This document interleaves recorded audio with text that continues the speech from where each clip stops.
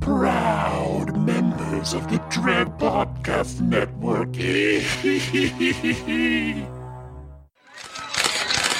Welcome back to our live coverage of the Sukadeek Gala's red carpet.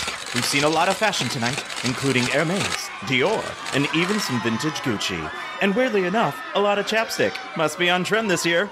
Oh wait, here comes our next fashion icons. It's Andrew and Maddie of Friday the 13th Horror Podcast. Andrew, Maddie, over here. Oh, hi. So good to see you. The press is just fantastic this year. Oh, we are so excited for this year's Sukadeek Gala. I've heard the night is sure to satisfy. So, we have to know, what are you two wearing tonight? This is a piece from the designer Crew of J. And I am wearing a vintage Ba Anana Republique. We were offered to wear so many designers, from JCP to the much sought-after Eagle of American. It was just so hard to choose. Such amazing fashion? So what is the theme of this year's gala? Well, after we had to cancel last year's gala, we are keeping it simple. The theme is getting back to Deek-suking. Yes, we think it was best just to get back to what we're known for. Well, we hope the two of you, as well as all of our esteemed members, will have a blast of an evening. Don't forget to drink that pineapple juice, kids. And welcome to episode 54. Fashion is terrifying. I am the writing on the wall, the whisper in the classroom.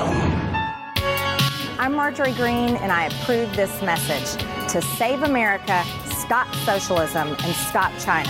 State of High, we honor thee from life to Desiree! Horror in real life. Doubters, the doomsters, the gloomsters, they are going to get it wrong. Horror in the movies. Where are you gonna go? Where are you gonna run? Where are you gonna hide? Nowhere. Because there's no one like you left. What do we want? Justice! When do we want it? Now! Let's go! What are you waiting for, huh? What are you waiting for? I want you to know that the movement we started is only just beginning. Sometimes that is better. This is Fashion Week over in Paris. The latest fashions are on the runway for next spring. But there was a problem out there today. One of the British designers' shows had a difficulty. A model fell down twice. That's her going down once. The young woman wearing that pink skirt and the orange platform shoes never quite recovered after that. There she goes again.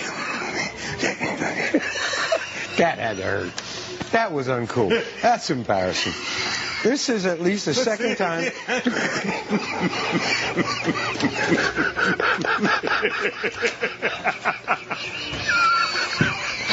Well, you all are just really tickled by that, aren't you? Strike a pose. It's time for episode 54 of Friday the 13th Horror Podcast. My name is Andrew. You know what? My name is Maddie. And we are the podcast that talks about horror in real life, and horror in the movies, all from our LGBTQ perspective. Yeah, and today, horror on your bodies. Well, you know, the things that you're wearing on your body right now. I'm assuming that most of you are wearing some kind of clothing.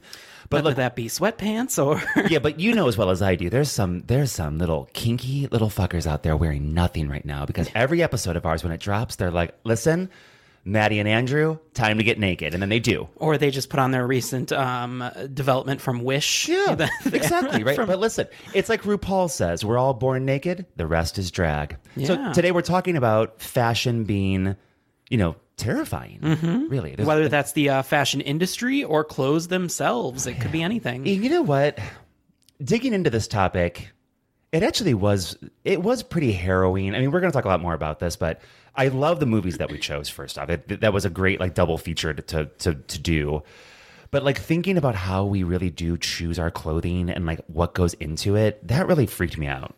Really? Yeah, it did. Well, I'll tell you more about it later, but it's a lot. Well, before we get into our major topic, Maddie, why don't you tell us a little bit about the horrors that are going on this week? Yes. Another shitty time in the world for humanity. And in the second half of April, here are some news items that we have deemed terrifying. This first one, though, actually not that terrifying. Derek Chauvin, the now convicted murderer of George Floyd, was found guilty on all counts for the murder and manslaughter of George Floyd last year. It happened in less than a year after that incident occurred, which for the American justice system is pretty damn good, to be honest. He awaits sentencing this coming week. He has a maximum of 40 years in prison. Yeah, great. Accountability is served. And I think that the reason why it probably got pushed so quickly is because of the uproar that happened after it. Oh, for sure. And I think that it just shows speaking up can get a lot done. I would also say the Attorney General in Minnesota, his name is Keith Ellison. He's pretty rockin' too. Next up, the Senate passed an anti-hate crime bill centered mostly around Asian Americans. The vote was 94-1, with the one lone no vote being from Senator Josh Hawley, that ugly little motherfucker from Missouri who was also behind the insurrection. Great. I love him. He's a dick. He's really awful. And you know that asshole's running for president, too. Oh, God. Next up, nearly immediately after Derek Chauvin was found guilty, police in Columbus, Ohio killed a black teenage girl. I believe she was 14. The body cam videos from all the police officers do show that the girl was holding a knife while she was in a tussle with another girl. Now, critics of this are pointing out, of course, let's think about that kid in Kenosha, the white kid whose name I can't remember right now, who was literally holding like an M16, and they did nothing. Yeah, I definitely did see a lineup of people of varying races, mostly white and black, but it was basically like killed. Oh, nothing. Yep. Arrested. Yep, and go it was figure. White versus black for sure. Also, you don't bring a gun to a knife fight. Yeah, you know? it's, and you know, the sad, I mean, the whole thing is terribly sad. It's awful. But like, we don't know what was happening. And I mean, that girl is the one who called the cops. Jeez. So like, it's just, I don't know. It's insane. It's sad all the way around. Finally, this week, Twitter DMs showed bullying and intimidation from Kimmy of the podcast Nightmare on Film Street towards the host of the new-ish Nightmare on Fierce Street, host Sherai Bohannon. As a consequence, Bloody Disgusting dropped Nightmare on Film Street from their network. That stinks. I mean, it kind of stinks on all affairs because you know that it was probably someone on their high horse and forgot their privilege and forgot, you know, what can happen. You know, very early on in our podcast, we did have a disagreement with another podcast. And we quickly... Oh my God, I really forgot about this. Yeah. Oh my God. And it wasn't anything to this level, but it was basically did you leave us a bad review type of thing. That thing. Yeah. Yes. And so... they did, by the way. We quickly learned that in the podcasting world, if it's not positive, just don't do anything about Seriously. about it, because negativity is only going to arrive negativity. So right. It's just, I think that we learned really quick that the podcasting world and the horror world, for that matter, are very welcoming, and we should just continue to welcome all voices. Yeah, and you know, I think that's actually good that this has all come out, because I've seen a lot of other stuff come out about that podcast, and I didn't know this, but you know, all those people that write for NOFS on their website, did you know that none of them were getting paid? I did not. None of them were. And they're pulling in so much money from this and from merchandise and from a Patreon type thing. Like, listen, folks, when you give to folks' Patreons, you should take it seriously how they're spending that money. Like Andrew and I tell you every time, literally every dime of it goes right back into renting movies or to buying equipment or to like, you know, when we can go back to conventions, that sort of shit, we do that. Yes, thank you for the new cord. Yeah, right, exactly. We literally just bought a new cord for our, whatever that thing is called. But like, we tell you, we're transparent. And if you are giving money to podcasts or to anything really, you should ask, hey, how are you spending the money? Because that's important. Because you know what? It's your money and we really respect it. So for the writers out there who are leaving NOFS, we're thinking about you. I hope that you find a home where you are really respected and where you're being compensated for your work. Yeah, for sure. And that's all that I got. Okay, well. Now, but listen, I am predicting that in the next episode, there will be nothing terrifying in the world. Great. So that's my prediction. We'll see what happens. I will call you thus forth Nostradamus. Thank you. Yes. All right, well, let's get into our talks all about fashion. Turn to the left. Oh, fashion. bringing out a little David Bowie over here. Copyright. No, Well, copyright. what about, Andrew, have you had any fashion, how... Emergencies? How have you been with fashion in the course of your life? I wouldn't say that I was very fashionable. Do you think you're fashionable now? More so, but Yeah. still not like, I'm not like great at it. I'm just kind of like okay at it. Yeah. For me, I've gotten to a point in my life where I know what I like on my body, so I kind of just buy versions of the same thing that I know that I will like. Totally. And I know like what stores fit me, what stores are a little Right. weird for me. So that's kind of how but growing up as a kid, if you look back at pictures, Oh my God. there's some questionable choices. It's like, for you and I, it's like when you look back at pictures of yourself, you're like, God, we really were poor. Yeah. Like, Jesus. A lot of oversized t-shirts. Oh, God. Like, everything was oversized. Every single thing was. Yeah, I think we learned in our last episode where what's his face from Joyride was wearing like the wide leg jeans. Oh, that was us. Yeah. That was like honestly, the wider the leg, the cooler you were. I was really a big fan of bootcut. Bootcut was my jam. I didn't get a first pair of bootcut until college. I was a junior in college. So they're already on the way out. My friend John was like, "Listen, Maddie, I'm not letting you wear jeans anymore unless they're bootcut." And my mom came down to visit. She took me to the Buckle. Remember that store, the Buckle? I remember the Buckle because it was one of the only mall stores where the employees got commission. Oh wow, yeah.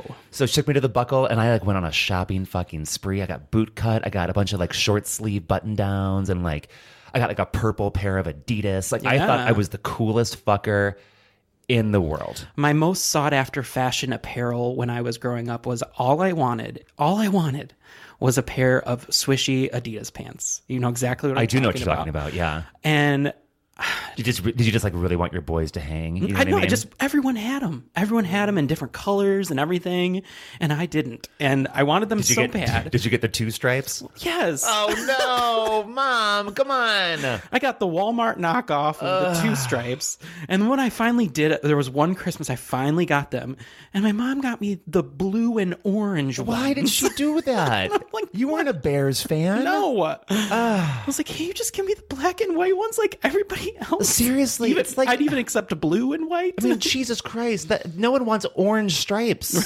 unless you do. Look, if you do, that's fine, but we didn't. Damn. But yeah, I mean, I didn't have like a strong affinity towards fashion at any point in my life. It was kind of just like you get clothes out of necessity, I guess. I remember when I got my first Tommy Hilfiger stuff. Oh wow, that was. I felt like I was turning kicking. point. Like I got a pair of dark green Tommy corduroys that I thought were the coolest ever. Starting a fire down there. Yeah, well, like literally also because I wore them all the time, even in the summer. And then also my Tommy just like gray t-shirt with like the flag on it. Yeah. I wore that thing all the fucking time. Like I probably smelled so bad. Like, I was such a gross person. Like I love little Maddie, but you were gross, dude. You were very gross. So what were some of your favorite mall stores? The Buckle, Pacific Sun. Not that I could fit in anything, or as the kids call it, PacSun. Yeah, PacSun. But like, I think that's what I really wanted my life to be. You wanted to be a surfer? Not a surfer, but like I wanted to be like a California kid. I wanted to look cool. I wanted to like feel cool. I wanted to feel laid back. Yeah. And I wasn't those things. Did you have a puka shell necklace? No, and I never had a puka shell necklace. I thought they were cool. I thought, God, what else? Like our department store was Ayres for a while. Ayres. I'm not familiar. LS Ayres. Yeah. And then it became Macy's, of course. And like Macy's, I didn't mind either. Those were really the big ones though, for me. I definitely frequented American Eagle. That was like American Eagle my too, staple. Of course. Yeah. And then when we got the Hollister, that was a big turning point. You know, when we got Abercrombie and Fitch, I never got into Abercrombie. I was never into it. I was also very intimidated by the shirtless people that were standing outside of it. Without a doubt. But you know what I loved to go there to buy? The fucking catalog. Oh. Because the catalog, you had to buy it back then, remember? Yes. And I bought that fucker, and you know what I did with it. It was not for shopping people. You know what I did with that catalog. Yeah. Cool. I like it. That's all I got to tell you. Yeah, pretty much. I mean, I didn't really go anywhere else. Those were like the two stores There was nowhere else to go. I mean, there was Burlington Coat Factory. We didn't have online shopping when we were. That wasn't a thing yet. It really wasn't. I remember when I first moved to Chicago, it wasn't even really a thing then. Yeah. And I remember my cousin Johanna telling me, just order it online. And I was like, really? Don't you have to try it on? Like, why would I order it online? You know? Oh, and of course, as I grew up a little bit, the Gap became the Gap. main. Yeah. That was my main channel for clothing. Totally. And that has ended, by the way. Yeah. Okay. Do you want to talk a little bit about the modeling world? It depends. We're going to talk about hot models? Well, yeah. I guess. Then in that case, I'm in. Let's go, Andrew. Okay, so I found a list from this model. She's been modeling since she was 13, and she recently wrote a book. And her name is Leanne Maskell, and she has 12 things she wants you to know about the dark side. Do you know what the name of her book is? I don't. Damn you, Andrew. Listen, we'll get that book out there for you folks. All right, number 1, modeling chooses you. You don't choose modeling. What does that really mean? So a lot of people, 56% of surveyed models actually began working at the age of 16 or below. Age 16, keep that in mind for one of our films later. So they're kind of picked out of obscurity by these agencies, and then kind of once you're in the agency world, we'll talk a little bit more about that, but it gets... we'll talk about it right now. Does it get rocky? Yeah. So most modeling contracts take away your freedom of choice.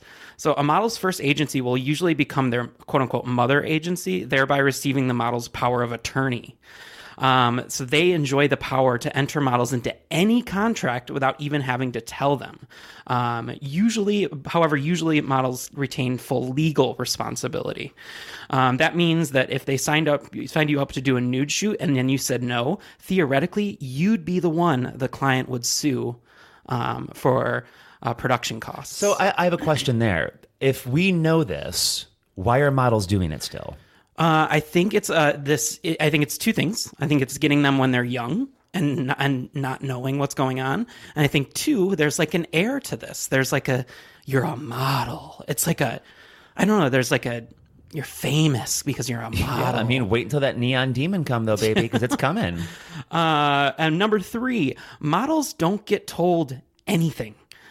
People often assume models are stupid, which is usually because they're kept completely in the dark. We rarely see individual job contracts as they are all signed off on our behalf, only receiving the bare minimum of details, including an address and a time to be there. So you don't even know what you're walking into half the time. I guess I'm sorry this seems baffling to me, but it's baffling.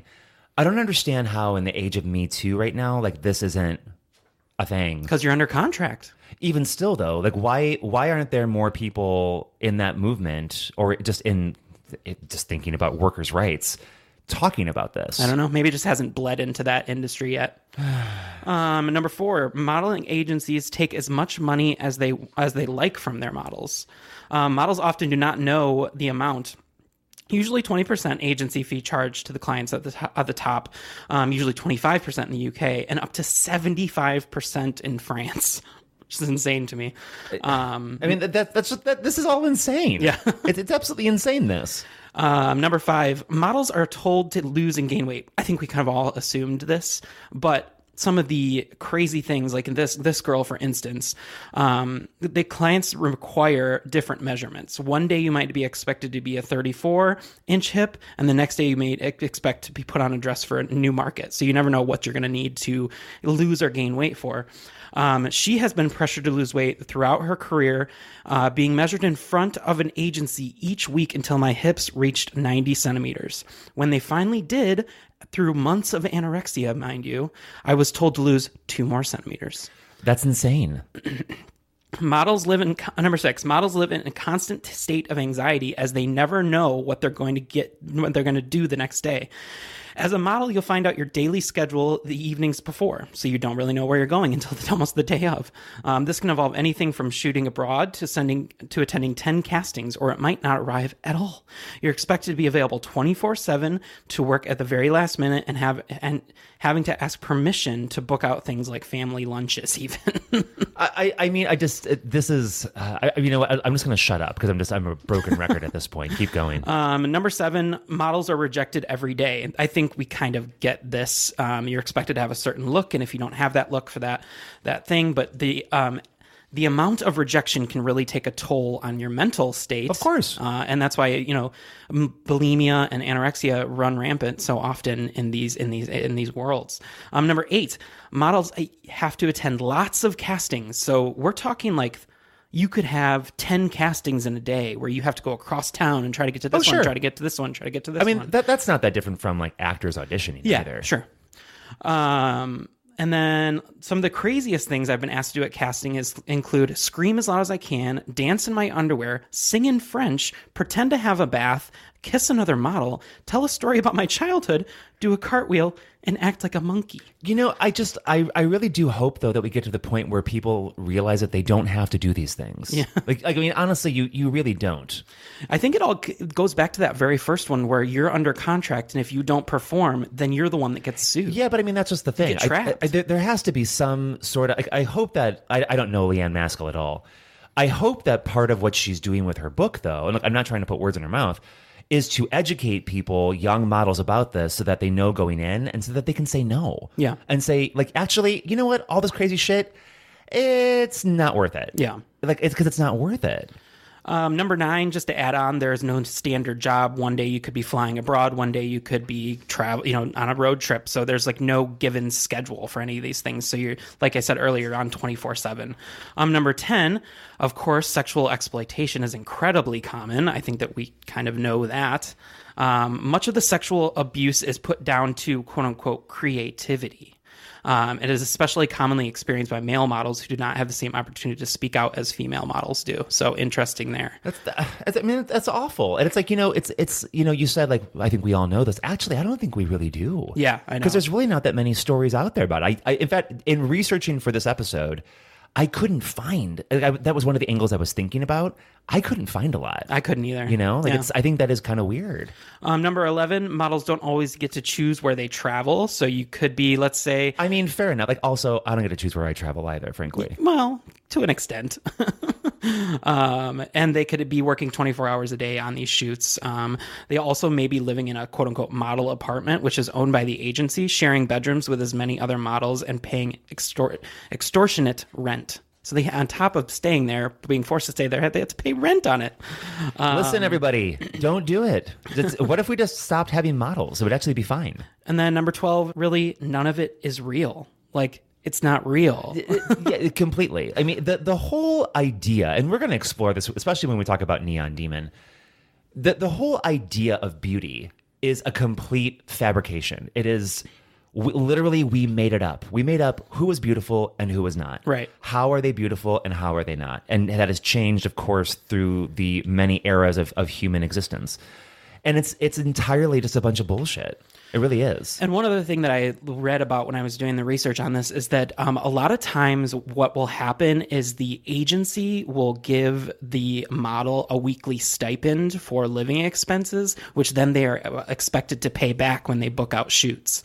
So you're constantly like, it's not some like... I hate these people. It's not like some like rich, beautiful life. It's actually like constant panic of where your next meal is going to come from. I hate that. That all makes me very upset. Well, do you want to hear one more upsetting about it? I mean, I guess. I mean, happy Saturday, right? You know? We are talking about a horror in real life. I know. It's true. I mean, yeah, by the way, it's me saying that. Like, I'm not the most depressing motherfucker in the world. I wasn't going to say it, but... Shut up. Keep going. So this is... we're going to talk about a specific model now.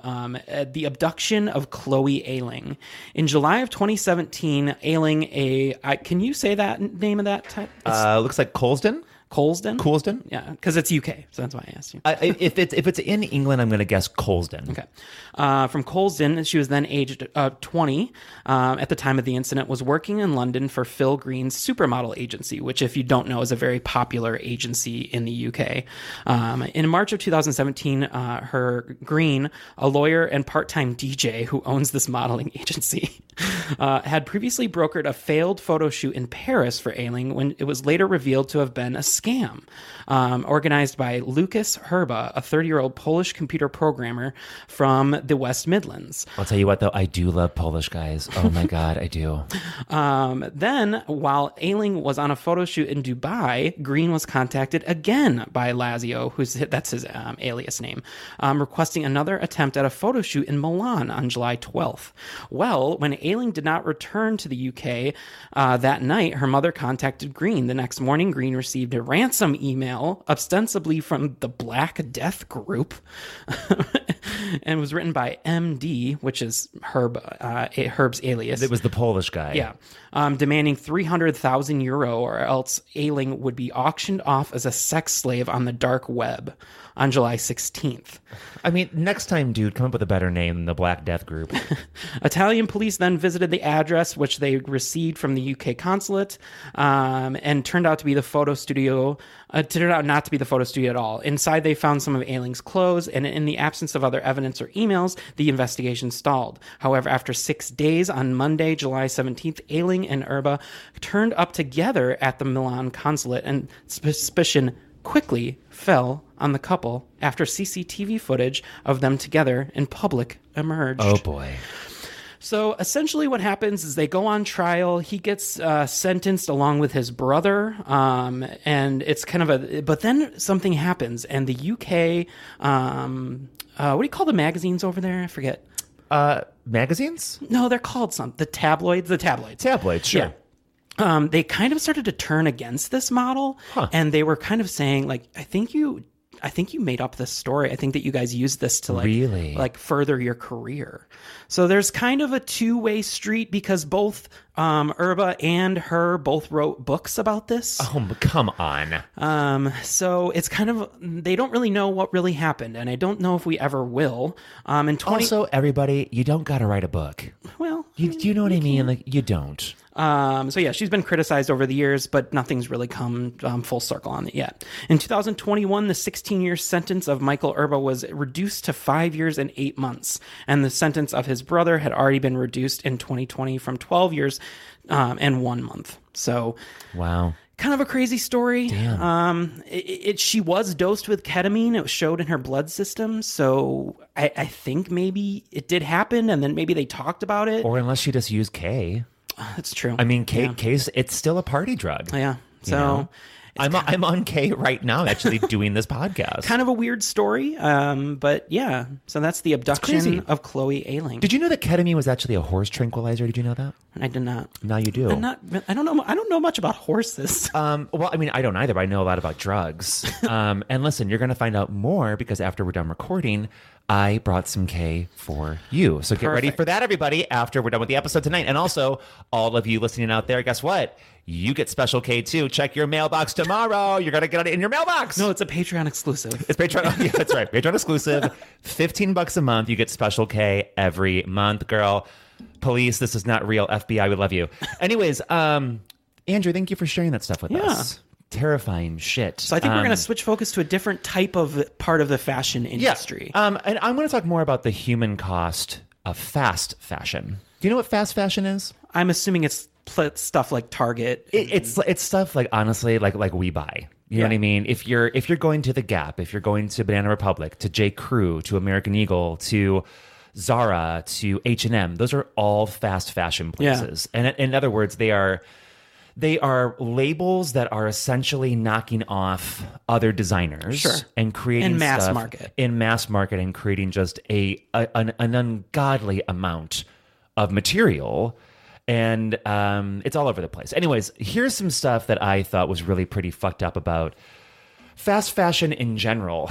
Really just thinking about how the clothes that you are probably wearing right now, those of you wearing clothes, they're literally killing people. So congratulations, you fucking murderer. And just something to think about here too is, think back to 2013. There was the roof collapse at the textile workers factory in Dhaka in Bangladesh.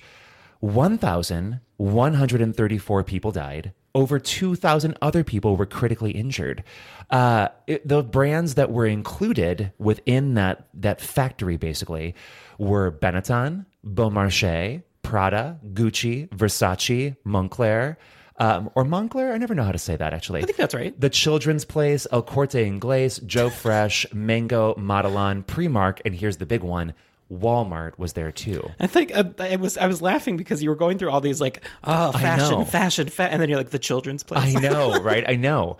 But that's just to sort of set the tone. Like, People have sacrificed their lives. And actually, when you think about the movie Slacks on Shudder, it really speaks directly to this. If we didn't just talk about that, we could have done it. I know, totally, I know. But it's just something to think about. You know, what are the cheap clothes that you have on? What's the real cost behind it? Is it really worth it? And I hope that by the end of this little TED Talk, that you're going to think about that, because honestly, I know that I am. So here's 10 facts about fast fashion, and this comes from the website wearzeitgeist.com.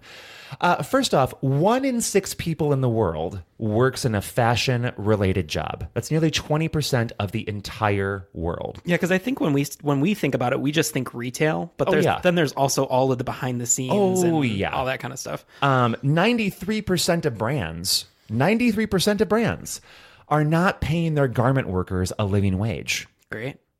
100 billion items of clothing are produced each year. Do we need that much? You don't. We really don't. 3 out of 5 fast fashion garments end up in a landfill within a year of purchase. Well, then, you know what? I'm not one of these people because I wear my clothes out. Fair enough. The fashion industry is responsible for an estimated 8 to 10% of global greenhouse gas emissions. That's astronomical in terms of the share. I wonder where that comes out, like the majority of that comes out. Polyurethane, my friend. Oh, okay. Polyurethane. Okay. Think about Lululemon, another fast fashion brand. All of those tights, all of the silky shorts, it's all oil. The whole thing. Gross. It's all oil. Over a third of all microplastics in the ocean come from synthetic textiles, like the stuff that we are wearing right now. A single polyester garment can shed millions of microplastics. Polyester takes over 200 years to decompose. Awesome. Over 13% of clothing and 13% of clothing and footwear is recycled. And 1 pair of jeans, do you know how many gallons of water it takes to produce them? Well, I do because I'm looking at the number. But Shut up. Play along. 1,800 gallons. I mean, Jesus. All of that stuff alone, look, you got to buy clothes. But I hope that that's already getting you thinking like, if I'm a person who buys a lot of clothing from a lot of fast fashion brands, maybe how can I cut down? Maybe how can I do something else? I've got some tips for you coming up soon. But here are some really bad brands that you should try to avoid as much as you can. And some of these I don't really know because they're just a little bit... either. Well, number one, they're a little European. Yeah, sure. And they're a little more focused towards women. But Boohoo, Missguided, Forever 21 we know, Urban Outfitters, Victoria's Secret, Nike, Zara, H&M, ASOS, Hollister, Abercrombie & Fitch, of course, Amazon, Anthropologie, River Island, which is huge in the UK, and then, of course, all of the Gap brands. Some alternatives that you could start thinking about, and this comes from thegoodtrade.com. I really appreciated their information. Patagonia, all of their garments are produced in a very fair way. Packed. Must be why they're so expensive. Well, I mean, sure, but you know what, though? That's part of what you're going to pay for, Eileen Fisher, United by Blue. Levi's, actually, is a brand that's pretty good as an alternative to fast fashion. I like a good pair of Levi's. Amen. And then Everlane as well. And there was a really great article on Fast Company. These were some good tips about how to think of doing some alternative shopping. And these are all really easy. That's the cool thing about it. First off, they said that you should buy classic, versatile, durable clothes. So think about what are the things that you can wear all year long? Mm-hmm. Andrew, you know me. I pretty much always wear a button-down shirt, some kind of pants or shorts. Yeah. That's it. Mm-hmm. And it's usually a white shirt or a blue shirt and khaki shorts or blue shorts. Mm-hmm. That's what I wear. And those are things that are just good for me the whole time, so that I don't have to have 1,000 different shirts and 1,000 different whatever. Well, I can cut down. That's what I distinctly remember, and this is just coming to me as we're talking about it, but that's something that the show What Not to Wear would always preach. I forget, Stacey London and Clinton Kelly. Wow, how did I get Clinton Kelly, wow. But they would always preach, get a good blazer, get a good skirt, get a good, one thing that you can, mix and match with a bunch of stuff. Have your blue shirt, have your white shirt, have your blazer, like you said, have your khakis, that kind of shit, right? Next up, buy from brands that connect you to the maker. So you actually know where it's coming from. That makes sense. Who's making it, that kind of thing. Buy clothes made from recycled materials. I'm pretty bad about this. Buy shoes made from sustainable brands. I think that's really important too. A lot of shoes that people buy, it's fake leather, it's synthetic shit, and it's made from oil yet again. You don't want that kind of bullshit on your beautiful fucking feet that you just did baby feet on. Don't forget about kids' clothing. You know, don't just go to some shitty place and buy some cheap ass clothes for your kid. Instead, buy stuff that you're going to wash over and over again. I don't have kids, so I don't have to worry about this, but you might. Consider buying secondhand. Now, I love to do this. I actually love going to secondhand stores. I'm very much into it. This was a huge thing when I was growing up. It was like, it became like popular to shop at Goodwill and places like that. Sure. Like, it'd be funny if you bought a shirt with somebody else's name on the back of it. Like, it was weird. Why not? And then, of course, the new big thing is try renting rather than buying. I wish that there were more. It's a little harder for men on this. That was what I was just gonna say. I wish that there were more options of this for men, because I really like the idea of or like renting like something that I could wear to like a really nice event, and then just like send it back. Yeah, I get that. You know what I mean? Send your used jocks to Andrew as soon as you can. Oh yes, that's what I'm wearing to my really nice event. Right, exactly. And you know, the author of that article in Fast Company, she made a really great point, and it's this. Stop buying crap and companies will stop making crap. True. So, you know, like, honestly, I said it and I really do mean it.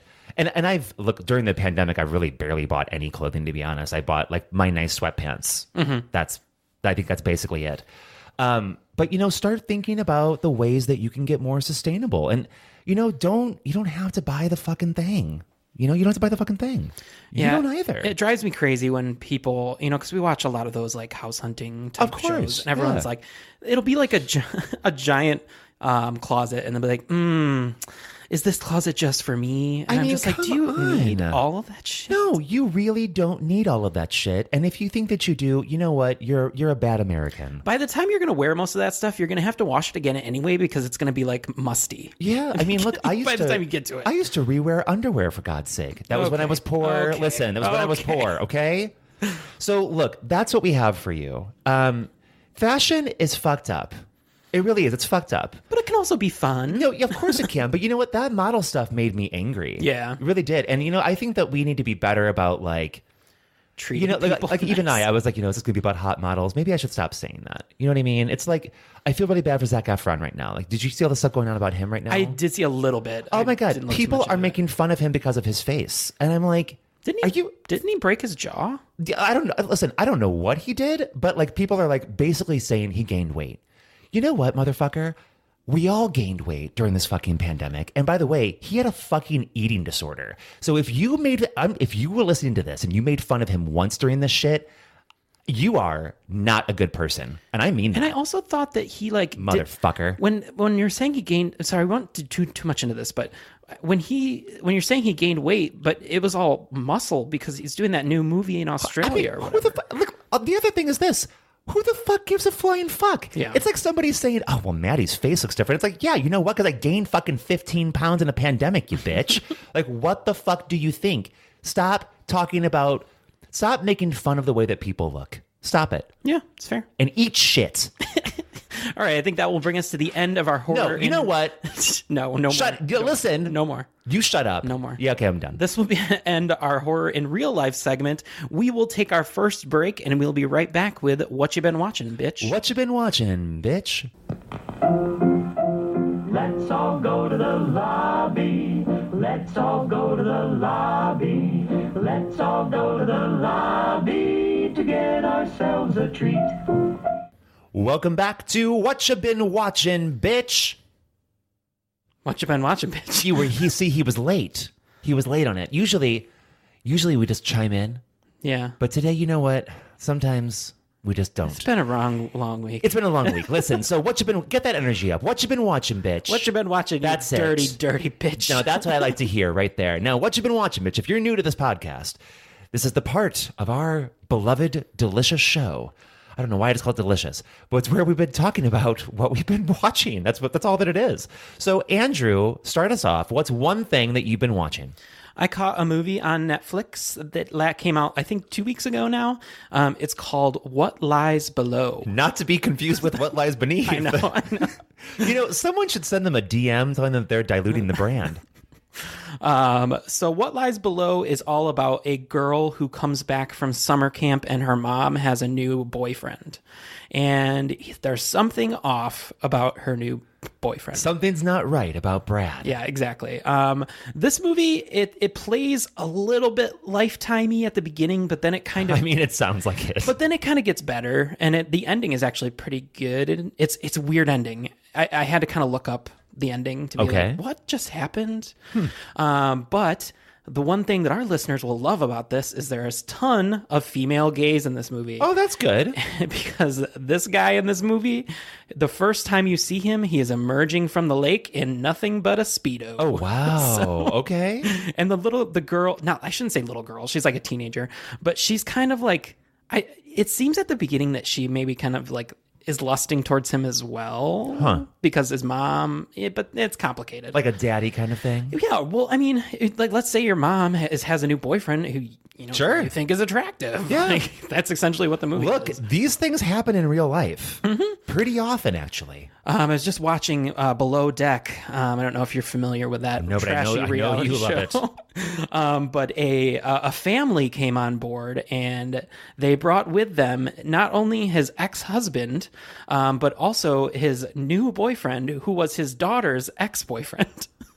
I don't even understand. Anyway, but yes. So yes, this does happen for sure.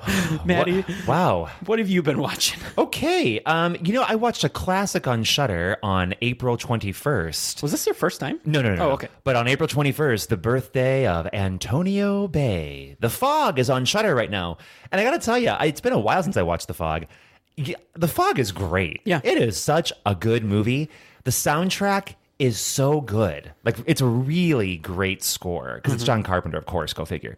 And the writing's not bad. The acting is fantastic. Like, it is a solid movie full of people from Halloween, obviously. It's just, you know, I just had fun with it. I had to mention that I watched it. If you haven't seen The Fog in a while, go watch it on Shudder. It's right there. Ghost Pirates. Yeah, for you. So good. Give us our gold, bitch. The second one I watched is on Hulu, and the only reason I bring it up is because it's a Chicken Soup for the Soul production. You know what? Listen, I saw this, and I shook my head at the screen, and I said, "Oh, Andrew." So this movie is just simply called Girl. And hey, girl. This is basically about a girl that is going back to confront her abusive father.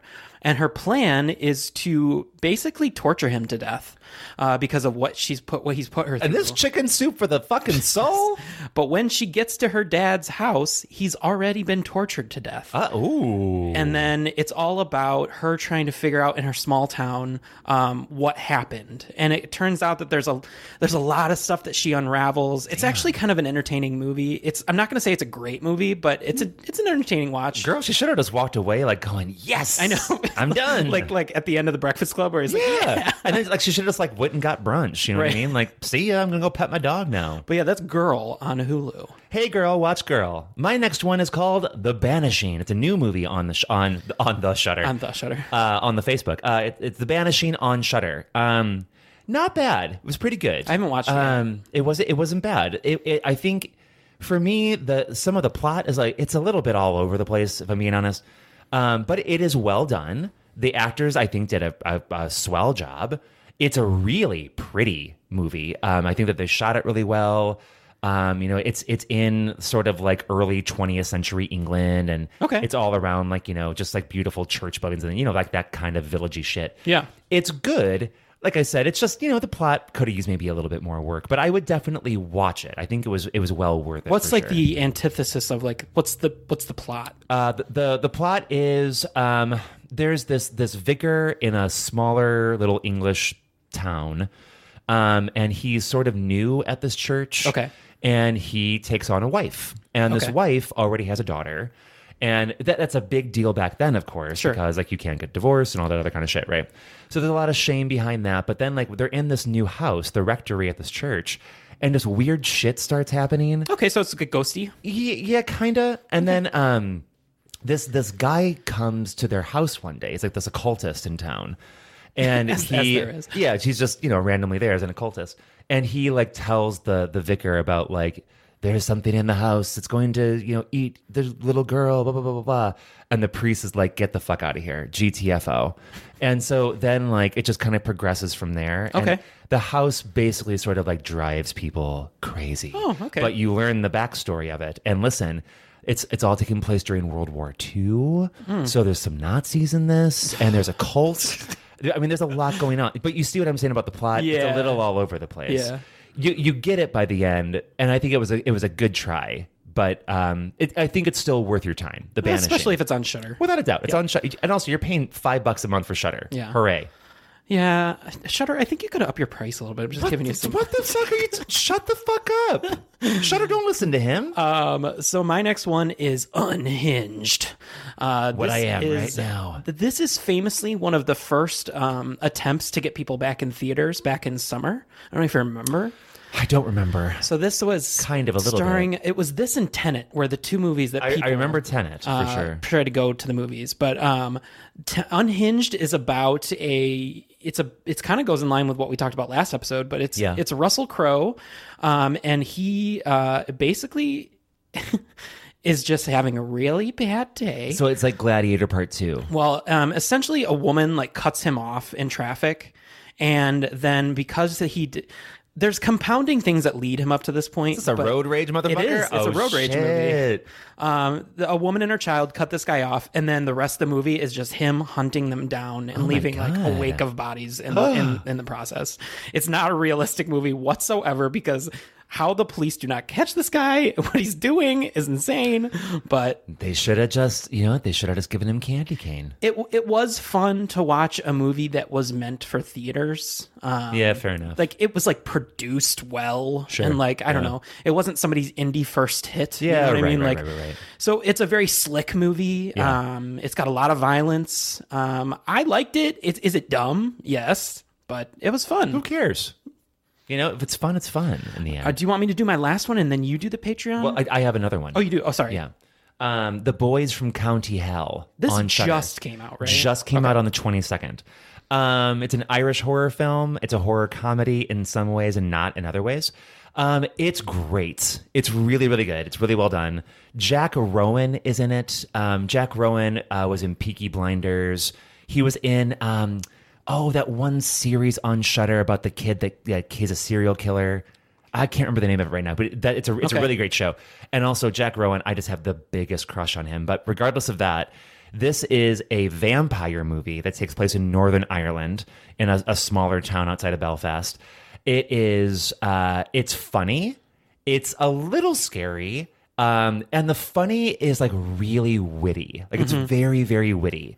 And it's not just like cheesy. It's not cheesy at all. Okay. It's so well done. Everyone has fun making this too. You can just see it.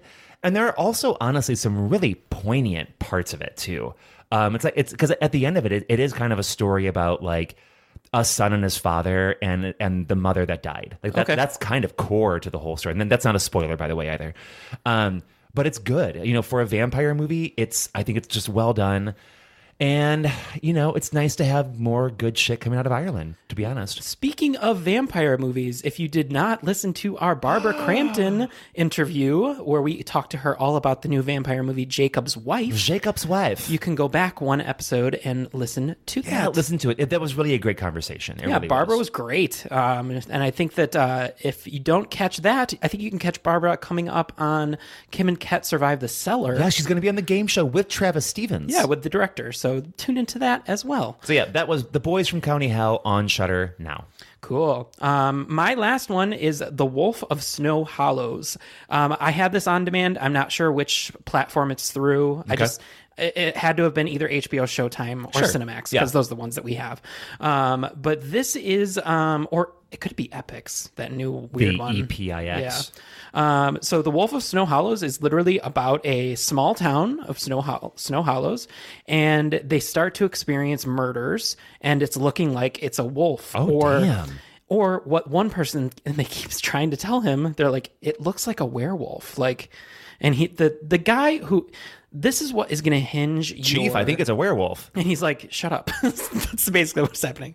And then it's just trying to figure out what's going on in this town. And then there's like an increased body count and blah, blah, blah, blah, blah. Damn. It's kind of a whodunit, you know, Okay. but your enjoyment of this film is going to hinge on whether you like the main lead or not. Okay. Because he has a specific acting style. Do we know the main lead? No, I don't have it on here. Okay. But he has a specific acting style that is very dry and very like sarcastic. So if you like that, you'll love this movie like I did. Sure. If you can't get over that kind of style of kind of witty banter back and forth type of thing between characters, you might not like this as much. I mean, does it go on and on and on?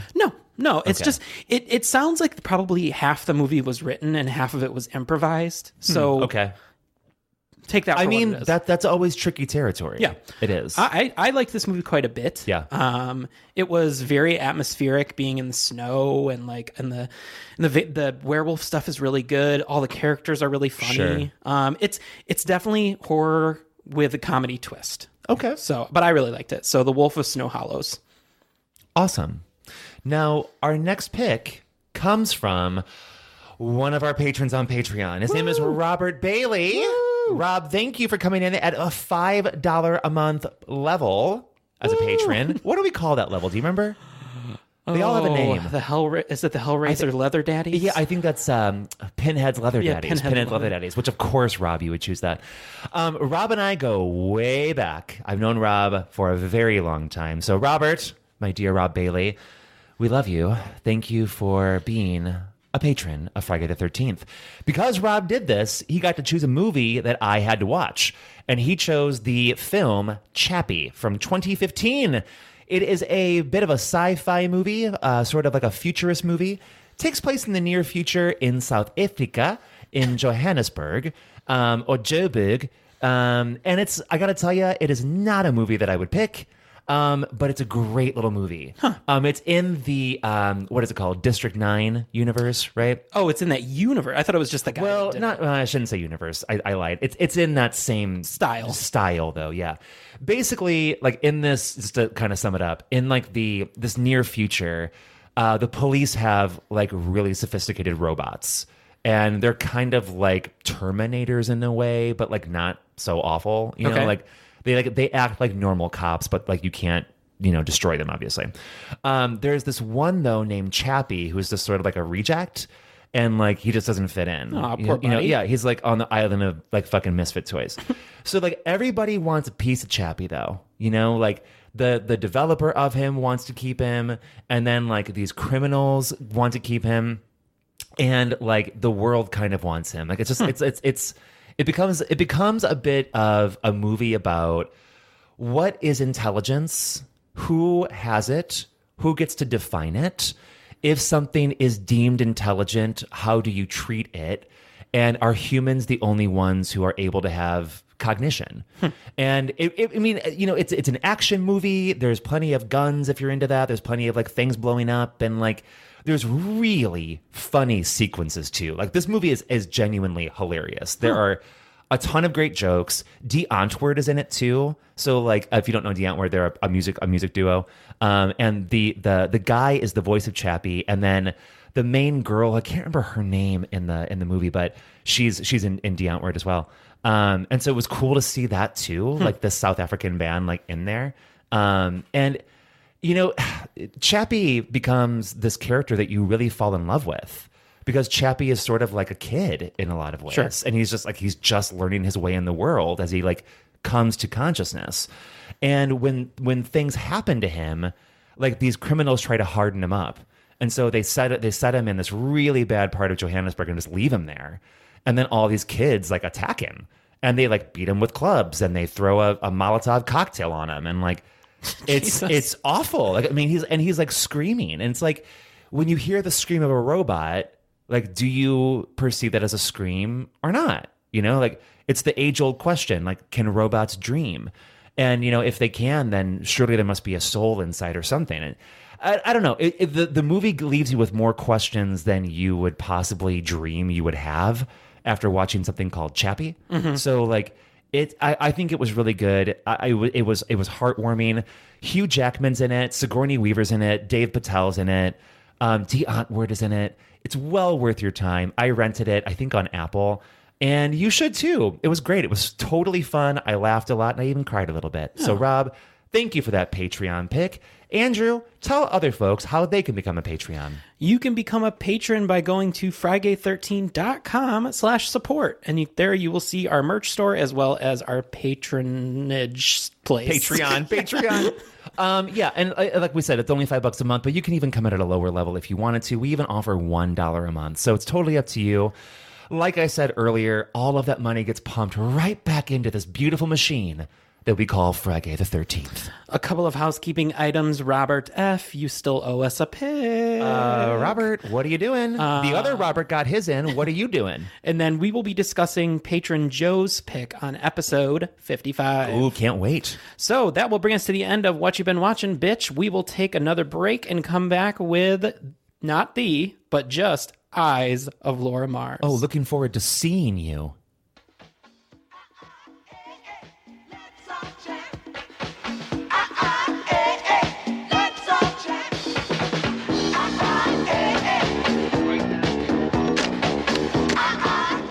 In a world of breathtaking models and the beautiful people, Academy Award winner Faye Dunaway is photographer Laura Mars.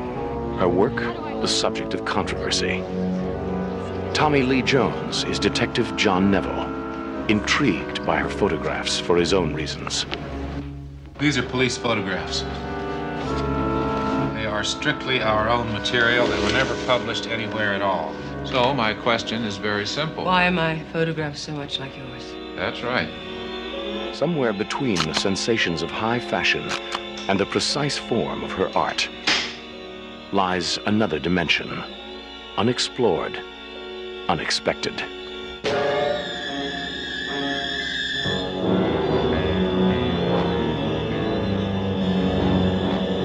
Unwillingly, Laura Mars becomes a witness to a series of murders, watching through the eyes of a killer.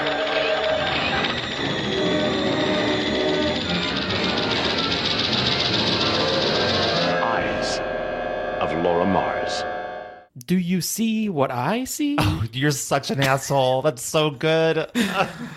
Because Laura sees all. And this is the Eyes of Laura Mars. Maddie, tell us all about her lovely eyes.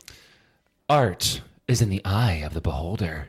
In New York's art world, Laura Mars is making photography that is inspiring collectors and angering critics.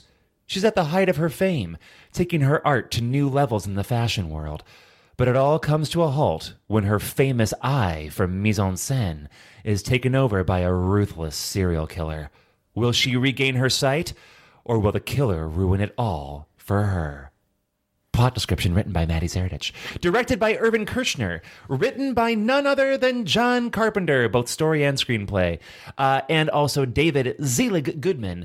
Produced by Columbia Pictures, starring none other than the legend herself, Faye Dunaway as Laura Mars. Tommy Lee Jones as John Neville, Renee Auberjonois as Donald Phelps, Brad Dourif as Tommy Ludlow, and Raul Julia, rest in peace, as Michael Reisler. It is rated R, came out in August of 1978. Remember that? I was negative 4 years old. 104 minutes, made in the USA, right here, actually, right there in New York City. Budget, remember the days, only $7 million back then. And it grossed $20 million. What a film. Eyes of Laura Mars, a first watch for me. I'm assuming for you too? Yeah, this was actually a first time watch for me. Yeah. What'd you think about it? Let's see. I hated it. No. I'm totally joking. No, this is one of those. This is an era of film where I've only seen a handful of movies, like just the 70s in general. Like the 70s in or? general. Okay. Yeah, especially early 70s. I've kind of caught a lot of late 70s stuff. I'm trying to like change that, and that's why I recommended this. Why do you think that is that you haven't really seen a lot? It's just it was just before my time. Yeah, you know what enough. I mean. But But yeah, I had not seen this before. I went into it completely. I didn't watch a preview or anything. I just knew the plot. You might say you went into it blind. And I had a good time with this. It was a very interesting story. It really wasn't something I had seen before. The main plot is basically Laura. I always want to say Laura Eyes for some reason.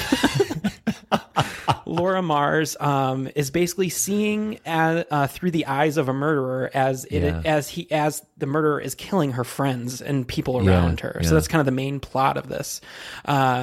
And then she kind of comes back from it when the murderer is not killing someone.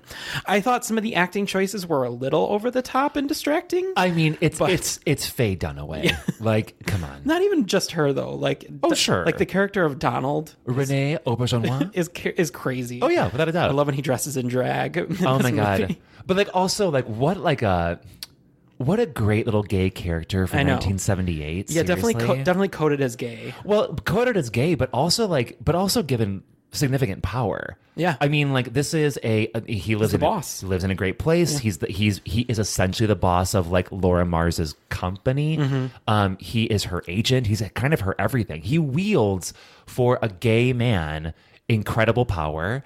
And it's sort of like right before AIDS came in. Yeah. You know what I mean? Mm-hmm. So like I think that there was space for a character like this. If this had been made 4 years later, would have been different. It would have been entirely different. I'll tell you this, I love the music in this movie. Now Andrew, tell us why you loved it. What? Am I supposed to say something specifically? Yeah, well, that first song. Oh, The Prisoner? By Barbra Streisand. He loves Barbra Streisand. I got to tell you, when this movie opened and that song came out, I was like, this is kind of a bop. I kind of like this. And those are the first words that we hear in the movie. Mm-hmm. I've never been wrong. Right. Which is what I say every day when I go to work. Every single day. I did have a moment when this movie opened where I was like, are we going to listen to the whole song? I know. Totally. I thought the same thing. Because the beginning of this movie, it opens on a black and white photo of Laura Mars. And girl, we sticking with that photo. And I tell you, I think there's a full minute of the song. It was basically like, what do you call it? An overture. Yeah. It was an overture that the curtain was rising for a long time. Mind you, there are no credits during this sequence. It's just the song and the picture. And I'm like, okay, I'm getting a little uncomfortable. What else do you need, you know? Some of the highlights for me is the first photo shoot that they do, I think is just the hilarious. Fire one? Yes. So I wrote down that the fire shoot was a mix of Rocky Horror Picture Show and the Batman ride at Six Flags Great America. That is what it felt like. Just to give you a little bit of a synopsis of what this actually looks like, it is a photo shoot including 2 flipped burning cars with prostitute-like girls fighting in front of it. And it takes place in Columbus Circle in New York, which is an incredibly busy part of town. And to me, I asked, what are we selling here? Yeah, I don't know. One little trivia thing, since we mentioned that right away, is one little trivia thing about that. That took 4 days to film that. Well, to shut down that part of New York, I'm sure. Oh, yeah. And actually, the last time I was in New York, I stayed in Columbus Circle, like steps away from that, where these people that I knew lived over there. Anyways, it was weird to see it, and weird to think about a 4-day movie shoot in Columbus Circle. Holy shit! With Faye Dunaway and oh my god! Like, how do you even get that done? I know. Cheers to you, Irvin Kershner. I did like who also directed The Empire Strikes Back. Did you know that? No, which is I didn't. Wacky and weird. I did like in that shoot where she's shooting the photos and then she gets a vision of her friend being killed, and so she takes a moment, of course, because she's like freaking out. Yeah. And the guy's like, "Shut it down," and then he literally says like one sentence to her and walks away and goes, Pull it back on. Turn it back on. Like, what is going on here? Bless him. That was his big ticket into the movies. Yes. I did have to. There was a couple of. In the first death, she kind of almost has it as a dream, not necessarily as a vision. And then I like that they did add the point where she was kind of playing with the scissors. So you have a moment in the movie where you think maybe it's her. Yeah, sure. And then that continues to so many ruse characters. Oh, for sure. There is. Is it the driver? Is it so many people? Is it her ex-husband Michael, who's played by Raul fucking Julia? It did have a moment where when he first came on screen, I was like, I was like, is that? And then he opened his mouth and I was like, that is Raul Julia. You know what? Raul Julia, okay, I will say also he is way over the top in this movie. Like over the top, but everyone So is everybody. Yeah. Raul Julia was such a delight. He really was. Like it makes me actually really sad to think about how he's no longer with us. But he was so good. Kiss of the Spider Woman.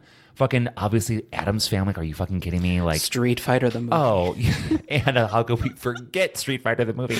Just so good. It was nice to see him alive again. I did think it was funny that the major controversy in this movie is that is photography art? And listen, talk about some fabricated shit. I know. In that opening scene, like there are these reporters walking around being like, well, clearly you are whatever with women or blah, blah, blah, blah, blah, but this isn't art. I'm like, y'all. Can you stop? Motherfucker, it's photography. Also, so there is a small person in this movie. Yes. He never... He literally does one thing. Why is he there? He walks over to basically tell Laura that she has a phone call. Basically. But then he's also at the funeral. Yeah. You know what? This person is never talked about again. And I think it's sort of a tragedy. It's so weird because you put such a different person in a place with all the people that look the same, and then you don't address what his character is. Yeah, I mean that was a weird choice. There's also another moment like this where they bring in a male model, and the male model is supposed to be like a murder victim in the scene. Yeah. And you think like, oh, something's going on with the male model. And then actually nothing goes on with the male model. You never see him again. Nothing ever happens. And also that scene where she's like, okay, now get in the water. And it's like, for $100 an hour, I'll do anything. Right. And then like, there are Same. There are these, yeah, without a doubt. Suka Deek, right? There are all these other models behind them and they're all dancing. And oh my God, that beautiful black male model is just dancing. Going for it. Hard out back there. Like, I hope that dude got a bonus. Yeah. I really do. These are the parts of the movie that were really fun for me. It's when these fashion shoots where they're playing this ridiculous like disco music and they're all just like having fun. But I loved it. But yeah, I did too. The thing about this movie... Oh my God, you and I, we would have been dead back then. I would have died in this movie. We would have been on the dance floor at 54 dead. Listen, I would be under the dance floor now. Like that's where they would have buried me. And we would be coked out of our brains. You know it as well as I do. I know. Unfortunately. And you know what else? Like listen, we would have caught it. You know what I mean? I can guarantee you. Back then, I'm trying to think. So there's the one thing about this movie that, looking back on it, didn't really occur to me until now I'm thinking about it, is that there's so many side plots that it there's too many side plots. Like you even have the side plot of the one female model. I think her name is Ruby. Her having an abusive boyfriend. Yeah, without a doubt. Because she comes into one of the photo shoots and Laura has to be like, oh, when you do her hair, cover up her eye because she has like a black eye. And I'm like, but nothing ever comes of it.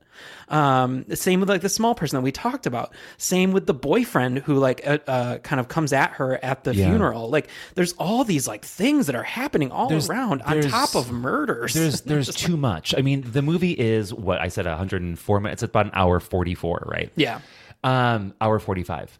It easily could have been 80 minutes. Yeah. Like without a doubt. Cut this thing down and you have a clean ass movie. Because also the other part of it too is like, by the time you get to the killer, I'm like, really? We'll talk about the ending in a second because this is the killer. Like, come on. I thought it was funny. Just whenever we watch old movies like this, the commercial on the TV was plop, plop, fizz, fizz. Oh, what a relief it is. I probably need an Alka-Seltzer today. I'm not gonna lie to you. And then there's another side plot. Can I ask you a question? Sure. What is Alka-Seltzer even for? I think like bloating and like heartburn. Is it? Yeah. Huh. Like digestive stuff. Huh. Okay. Have you never had it before? I mean, I probably have. It's kind of like... But when I think about it now, I'm like, what the fuck do you even do with it? When you drink like a ginger ale to settle your stomach. It's kind of like that. I'll tell you what, ginger ale sounds so good right now. Yeah, I love ginger ale. And then there's another plot where the second person that is killed is also dating her ex-husband. Yeah, which was another layer that I'm just like... I know there's a lot of world building for like a and then murder movie, and then there's also all this back and forth about how she's clearly codependent with her ex-husband. Yeah. Like if he barks, she comes over to pet. Yeah. You know what I mean? And like if he needs money, she gives it to him. If he says I'm here, she goes. Which led me to believe, do you hide money all around your apartment? I mean, when you're rich like that, maybe you do. She like just has like a crisp 50 under her lamp. No, it was 100 when she picked it up. Did It you see was? that? I thought it was 50. She says 50, but when she picks it up, bitch got 100 in her hand. And I'm like, that lamp. honey, I haven't seen a $100 bill in about 17 years. I will say know? I loved the fashion in this movie. Oh, come on. The late 70s is a moment for me. It's something that I wish I could live through, to be Yeah. honest with you. Let's see. What else is there? There's Donald. so much plot in this. Thinking about Donald's birthday too, his birthday party. When they bring out Yeah. that birthday cake, oh my god, it looks so awful. With the trick candles. Yeah, I literally wrote the birthday cake looks awful. I kind of felt bad for him because like they're all rich and powerful, and like he gets a cake that clearly had like Cool Whip on it. Yeah. You know what I mean? Like whoever in the props department did that cake, like you should have been fired. There's a scene in the movie where our buddy Brad Dourif, who plays the driver, Tommy, where he is divulging to Laura that he has had prior criminal activity. Yeah, and it goes too far. This whole plot point goes too far. This sequence alone stressed me out because it's not like in the typical driving scene where he would kind of just be looking in the mirror and talking. He's looking full behind on his ass, turning around. Yeah, in fucking New York, you can't do that shit in New York. I was just waiting for them to get in a car accident. It was really stressing me out. On. And also, they're in a station wagon. Did you notice that too? Yeah, it's not like she has a limo. Like, you know what? The budget was only $7 million. Maybe they couldn't spring for the Lincoln. You know. I did find it funny when they drive into her like studio space. I guess is what they drive across this very long warehouse before they get to her office. But then she sees through the eyes of the killer that the killer's coming for her. Donald! And so this bitch in high heels runs the full length of a football field yelling, Donald! And listen. When Faye Dunaway yells anything, it is basically just Joan Crawford. Yeah. Like, that is all that it is. That's all that you can see in your head or hear in your ears. Is just Joan Crawford yelling. Whenever she yells Donald, because she yells it a lot in this movie, I'm like, wait, Donald! Like, what is his name? Because she's Donald! I mean, Faye Dunaway, bless her heart. I mean, she's so good, right? I mean, she's a classic of the American screen. But how was this woman created? Like, what planet did she come from? You know what I mean? Like, wow. And just like in any photographer movie, she definitely would have ruined all of her photo paper because she turns on the lights in the middle of a photo session. So there goes a whole pack. Tisk on that photographing faux pas. Me having a photo minor makes me very critical of photo scenes. Well, I mean, it's just about reality, right? I mean, come on. Because I'm old enough to where when I was in college, we still did it that way. Like we didn't have digital was just starting to come on the market, but it was still like. You put it in the chemical, and you put it in the water, and you hang it up to dry, and it was a very manual process. Of course, it took for fucking ever. Of course, it did. Yeah, I mean that's part of the art of it. Yeah, right. It was really interesting to see kind of like porno and like decadence from a female perspective. Yeah. In 1978, I mean, she's essentially no dicks. True. She's essentially a sugar mama in this movie when you think about it with Michael. Yeah, I think you're right. Which is just interesting for 1978. I mean, kind of with everybody. Yeah. Everyone is eating off of the eyes of Laura Mars. Yeah. Huh. See? See what there you go. There. I'll give you that line for free, everybody. I did find there was a weird moment with Lulu and Michelle, the two models, where they're like giving each other massages. Yeah, topless. I mean, come on, you're going to expect that in a 78 slasher. But wasn't one of those girls the girl that had the boyfriend? Yeah, but they don't give a fuck. I'm like, what is going on here? You know who didn't care? Irvin Kershner. He was like, how much boob can I get in this movie? There's a lot of boobs in this movie. So and he got the boob. Okay, what about let's talk about the real killer. Okay. Let's just get straight to it. To the end. So look, here's the deal. Tommy Lee Jones is the killer, right? But oops, here's the other part of it. He was also the detective the whole time. And the love interest. Which that part in the woods where they are divulging that they love each other is so weird. It was too much. It was too... And look, I'm saying this. I also love this movie, but it was too much. It was too much. And so, like, there, like I said earlier, by the time that you get to the point that you find out Tommy Lee Jones is the killer, because he literally smashes through the window. I did not understand that. How did he get out there? Aren't we in a skyscraper? How did he get out there? That's what I'm asking you. But regardless, by the time that you figure that out, you're like, really? This is who the killer is. I mean, it was really I don't know what word I'm looking for, but like the climax of it just didn't work for me at all. And so then Tommy Lee Jones, like, he starts to spin off this tale about how Tommy was the killer and he had a talk with him and this is what Tommy said. But then suddenly he switches to first person narrative, which in the trivia, by the way, about this, Tommy Lee Jones actually made all that up. Oh, he did that on his own. It wasn't scripted. I will say he had a great unibrow in this movie. Yeah, his hair was something else. And so like he tells this tale about how like he witnessed his father like killing his mother and blah blah blah blah blah, and that's how he became a killer. Yada yada yada. Very Freudian. And that's basically it. And then like they have to like fight and tussle it out, and it becomes like sort of like a multiple personality thing. Right. Like it's like the detective is not the killer is not the detective. But never the twain shall meet in this world, and so Laura Mars must make the decision to kill him.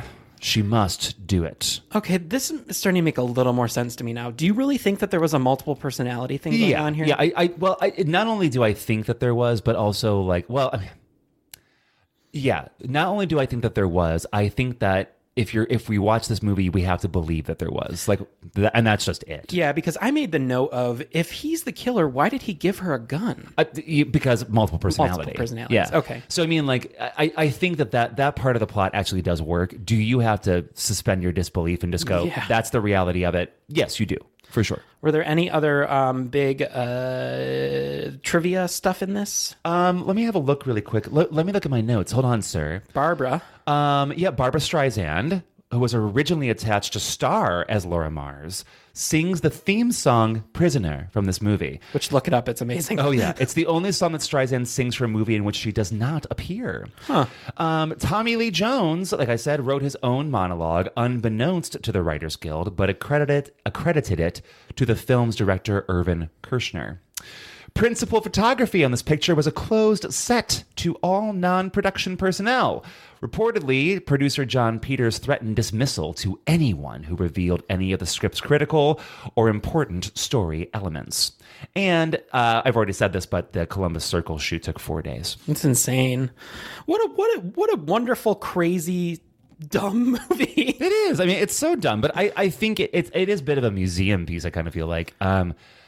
I think it's really worth watching. And like I said, as a double feature with Neon Demon, I think it really works. Yeah, I definitely think that this was an accidental, really great pairing. Do you hear that, Criterion Collection? Are you hearing me, Criterion? I thought this was on Criterion for some reason. It very well might be. I didn't check my Criterion channel, but it might be. I think it is. If they do a double, because they do double features on the channel, which I just think, and they always do really great ones.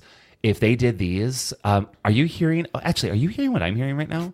Are you hearing a collaboration between Friday the 13th and Criterion Channel right now? Criterion Channel, do you hear us? We want to collaborate. So my main takeaway from this was it's a fun romp through the late 70s culture. The movie is fun, but the over-the-top acting is a bit distracting, and the quote-unquote twist, I think, is a little undeserved. My main takeaway was the music, the costumes, the ridiculous acting from Faye Dunaway.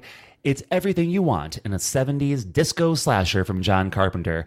And the dude that directed Empire Strikes Back, RoboCop Part 2, and Never Say Never Again, the James Bond film.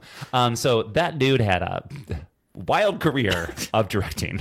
Okay, we here at Friday the 13th scale. Oh my God, what am I talking about? It's okay.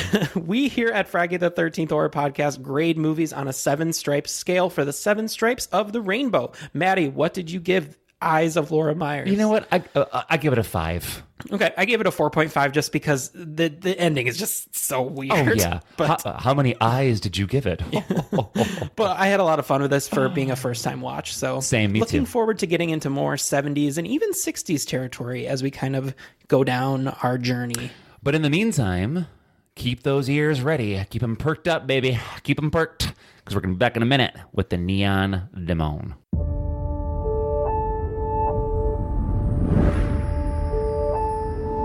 I see 20 or 30 girls come in here every day from small towns with big big dreams. Some girls crack under the pressure.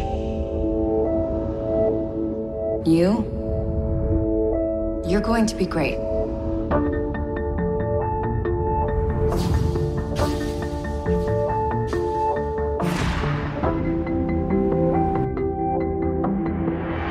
What's it feel like?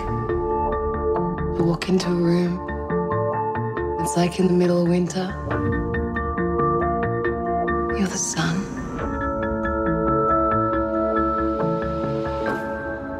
It's everything. You know what my mother used to call me? Dangerous.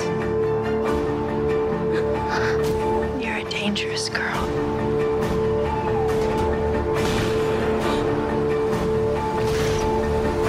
She was right.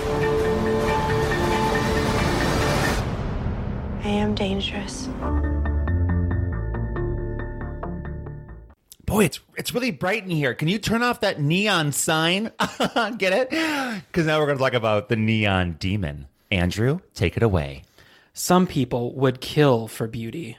When aspiring model Jessie moves to Los Angeles, her youth and vitality are devoured by a group of beauty-obsessed women who will take any means necessary to get what she has.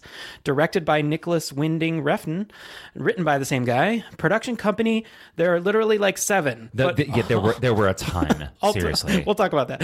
But ultimately, it was Amazon Studios. Jessie is played by Elle Fanning. Dean is played by Carl Glusman. Ruby is played by Jenna Malone. Roberta is played by Christina Hendricks. Gigi is played by Bella Heathcote. Sarah is played by Abby Lee. And when Abby Lee came out, I was like, Abby Lee Miller's in this movie? Yeah, right. The dance moms. And Hank is weirdly played by Keanu Reeves, of all people. Oh, but so well played. Rated R, released on June 24th of 2016, comes in at a hefty 117 minutes. Locations include Los Angeles, and the budget on this was $7 million. It only grossed 3.4. Yeah, it's sad how it flopped. I think if I remember correctly, when this came out, they just didn't do a very good job of like getting it in enough theaters and getting it enough press and everything. That makes sense. It's kind of like Suspiria, a very same kind of thing as Suspiria. I mean, and actually, that's a really good cognate when you think about it, because I mean, they're both kind of in the same realm of movies. They're both far too long. and I would say, yeah, I love the new Suspiria, the reimagining. I think it's absolutely wonderful. But yeah, could it have been trimmed? Without a fucking doubt. Yeah. Neon Demon. This was actually my first watch. People are probably like, God, you're an idiot. I had seen it once before. I really enjoyed this movie. I will say I enjoyed it much more this time around. I don't know why. I'm not sure if I was just in a bad mood the first time I watched it or whatnot. 2016 was a different year. And especially that time in our lives that was in June. Yeah. There was a lot of crazy shit happening then, at least in my life. Yeah. I remember. So the first time I watched this movie, I wasn't too high on it, but this time around, I think I was just in a different mindset, and I, really, really enjoyed it. So I loved it. I think this is a movie that really artfully examines beauty and who has it and what it means to have it and how we perceive it, and it doesn't look away from it. Yeah. It just sticks with it. And it becomes it's a terrible thing. And it takes the life of this young girl. She's 16 years old, Elle Fanning, as a model in this. And also 16 when they filmed this. Yeah. I don't know if you knew that or That's not. That's a little weird, I think. Yeah. Yeah. But, people do what they're going to do what they're going to do. It's about this girl named Jessie. Goes to L.A., and she is from a small town, and I think Arkansas, I'm pretty sure she says. I thought she said Georgia. Oh, Georgia. Yeah, Georgia. You're right. And so she gets to LA, and what does she want to do? She wants to be a model. And she meets Christina Hendricks, who plays Roberta, who's like she owns this agency. And Roberta's like, look, you're it. Like, I can guarantee you're going to be the best thing in the world. You're going to be great. You're going to work with the best designers. You're going to do this. You're going to do that. Are you ready for it? And she's like, yeah, let's do it. And she's like, okay, good. So here's some stuff. Number one, you're too fat. Number two, You're 19. You're 19 years old, and always say that. Number 3, I want you to forge the signature on this parental consent form. Number 4, these pictures that guy took for you, they're awful. We're gonna get you new ones. Yeah. And by the way, like, and also kind of like, you should probably just get rid of that guy too. Like, duh. I did love in that scene though, where she goes out into the waiting room to get the parental. You can leave. It's great. So there's these 3 girls that are sitting there waiting for their turn, and essentially Christina Hendricks kind of looks them up and down, and she points at the one girl and she goes, "You can leave." Yeah, and you know what? Christina Hendricks can do nothing wrong. I know. She's so good in everything. She's fantastic. She also, when she gets to LA, clearly she has nothing. She has no money. She's living in a motel. Living in this motel that is just as bad as you might think. And there's this one night that she goes out with the guy that took the pictures. His name is Dean. And so they go out, and then she comes back home to this awful motel room. And oops, she left the sliding glass door open on the deck. And so what is in her room? She doesn't know. But she runs downstairs to get the hotel manager, who was played by none other than Keanu Reeves. And his like live-in male protector. Oh yeah, he's absolutely gay for sure. But like okay, say what you will about Keanu Reeves. I think Keanu Reeves is actually a fantastic actor. I think he's wonderful. I have in my notes, I just literally wrote down, what the Keanu Reeves is Keanu Reeves doing here? It's a lot, but I'll tell you what, he nails this role down to a T. He has it down. He is actually intimidating. The way that he is physical with her, and this is really good, I think. But so they go up to the room because he's like, "Oh, I can't. There's the intruder in your room. What the fuck?" So he gets the live-in guy, and the guy grabs a bat, and they go up to this room and they kick it open. Eventually, it's a mountain lion. This was so bizarre. It's a mountain lion, but bizarre. That theme comes back later on. The theme comes back. The opening. She left the door open for predators to find her. You know what I mean? And then what do we see near the end? That big cat. I know. In the house. It was so strange. I'm like, what is it? It's a lot. Because I hadn't seen this since it first premiered on Amazon, and I had forgotten, and I was like, is there a monster in this movie? I don't remember. Because you only see it in silhouette at first. Right, and sure. then when they finally do the reveal, I'm like, what the actual fuck? And does she still have to stay in this? Okay, we have friends in LA. Are there mountain lions that get into rooms on the second floor, mind you, from a balcony? Yeah, I don't think that would happen. I don't think so. I mean, are there mountain lions in I know down that, there? but- Yes, absolutely. But I don't think that But would can happen. they jump 20 feet in the air? I mean, you know what a mountain lion can do? A lot of stuff. I'll tell you that right now. Some of the highlights for me, I love when she goes out the first night and meets the models. Oh, yeah. That whole sequence from the conversation they have in the bathroom, where it is literally said, they're like, what kind of lipstick would you be? What kind of, blah, Pink blah, blah. pussy. And then they say to her, like, what would you be? And the one girl goes, she's dessert. And that is, later Yep. you find out what that We'll really get to means. that soon. There's another movie. Is she the one that ate the eye? Yes. Yep, there you go. There's another line that's delivered in this, another monologue, where basically the other model, the kind of like head, Gigi. the head model, if Yeah. you will, Gigi. the one that hasn't had all the reconstructive surgery. Right. She basically says, to the extent, we're all wondering who you're fucking or who you could be fucking Yeah. and who you could be fucking to get to the top. Exactly. And get Yeah. to get it over me. Yeah. And who should I be fucking to get to the top? Yep. It's like this whole, she says it much more eloquently than I did, but She says, who's she fucking? Who could she fuck? Could she climb higher than me? Yeah, I thought that was wrote it really down. good. And then they go out, and this is my favorite sequence of the movie. And there is a show, The bondage at thing? at the party that they're at, yeah. where it's just like this flashing red light.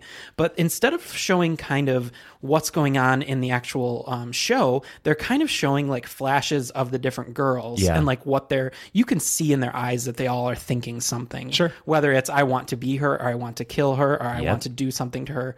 They all have different motivations in mind. And keep in mind, this is overall, Jenna Malone always looks like she's up to something. So as soon as she was on screen, I was like, she's up to something. Well, and I'll tell you this. It was really great to see Jenna Malone because watching Antebellum, Yeah.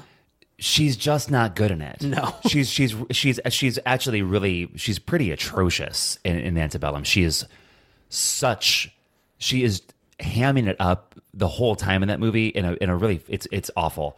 She's actually good in She's this normal. one. She's Yeah. normal. So it was good to see her in something again. And she's got, it's a really great character. You go the whole film not really thinking that character could be sinister. Right. You think that She's she good. is a protector and Yeah. that she is a good person. But as goes the story for pretty much everyone in LA, there's always an angle to what am I getting out of this? Yeah. What am I getting out of this? Yeah, Jenna Malone has sex with a corpse. It's really strange. Well, let's talk about that.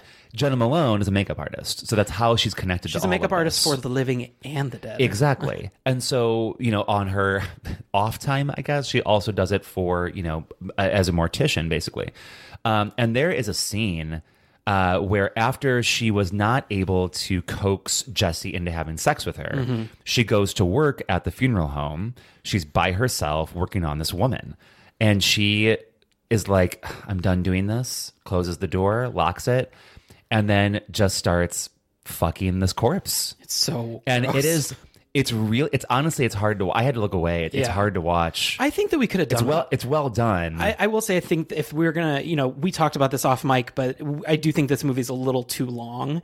And if we were going to cut something, I think we probably could have cut that. We probably could have cut that. I don't think that we needed that scene to understand the sinister nature of what was about to happen. Yeah.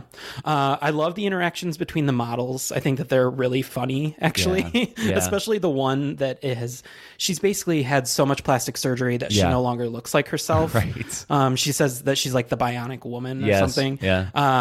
Which honestly, this actress does not look like that, but She says plastics is just good grooming is one of the things that she this says. actress is very beautiful. And it kind of makes, they're all beautiful. It makes me angry that they would make her like have to just like say these I mean, lines and everything, but- somebody had to. There's a really funny moment where they're in a restaurant and the waitress comes up and she goes, "Do you want to hear the specials?" And the one girl is like, "Yes, please." And the other girl's like, "You're not going to eat it." And then she goes, "Well, they work so hard to memorize them." And then she goes with the specials. And then at the end she's like, Coffee. just 3 black coffees and a bowl of fruit, which of course they don't eat. And then, there's some scenes that are very beautiful. There's a scene where she is going for her first photo shoot and Desmond Harrington plays Yeah. which I literally typed into my little phone. Did something happen to Desmond Harrington? I think he just got old. Well, he's just so frail now. Yeah, but I mean, he just got older. Yeah, it's just weird.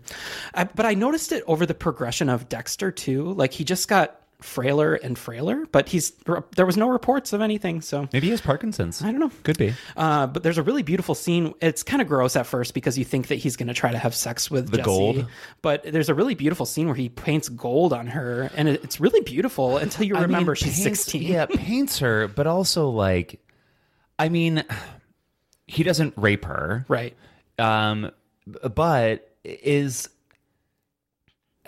the way that he's touching her body, without asking for consent. Every person is exploiting the situation. Oh, without a doubt. But I mean, like, it's an uncomfortable watch because it is like the end result is beautiful, but like what had to happen for it to get there? Yeah. How did we have to crush this lily to make it gold? Yeah, it's that kind of thing. I forgot when we were talking about how she's also a mortician, and I was like, gee, I really hope she washes her brushes because she's doing. I mean, like, when it comes to the what happens to Jesse, I think we get sort of a precursor of it from Keanu Reeves, actually, when he says, he's telling Dean, like, hey, this girl better be, because like eventually, let's backtrack, right?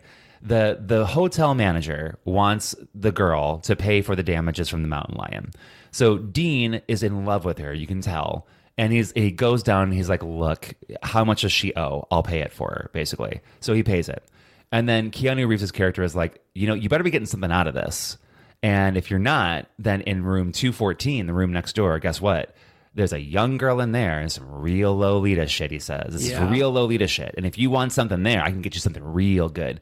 And it sort of just like sets up the what that really is, what's actually going on. And I think in LA, the desire to get ahead is always going to be based somehow in sexual desire also. Mm-hmm. And that's what we find in this.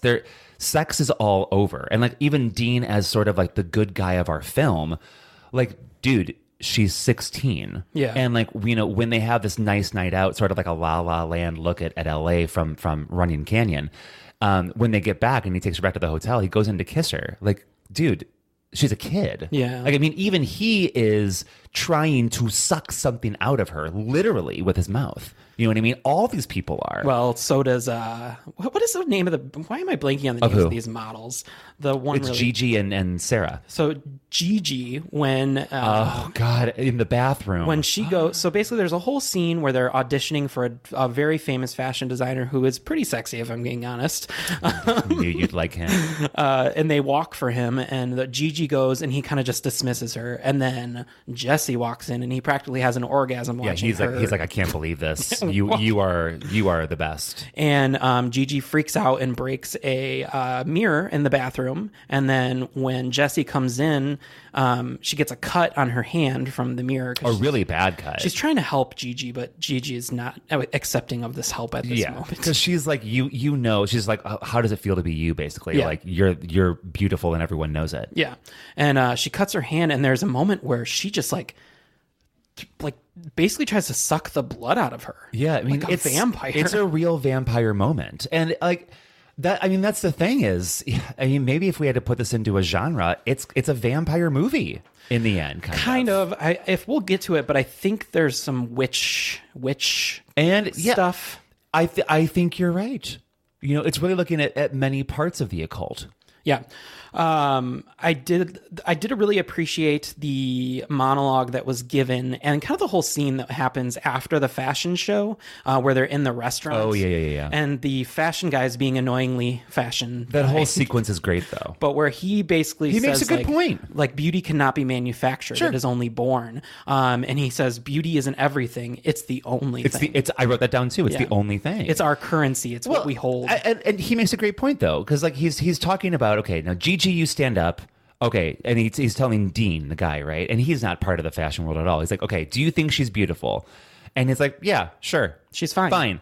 And then and then he's like, yeah, exactly. She's just fine. Now, when you look at Jessie, you know she's beautiful. You know, what's the difference, basically? Mm-hmm. And Dean makes the point of, well, you know, I think she's beautiful inside, too.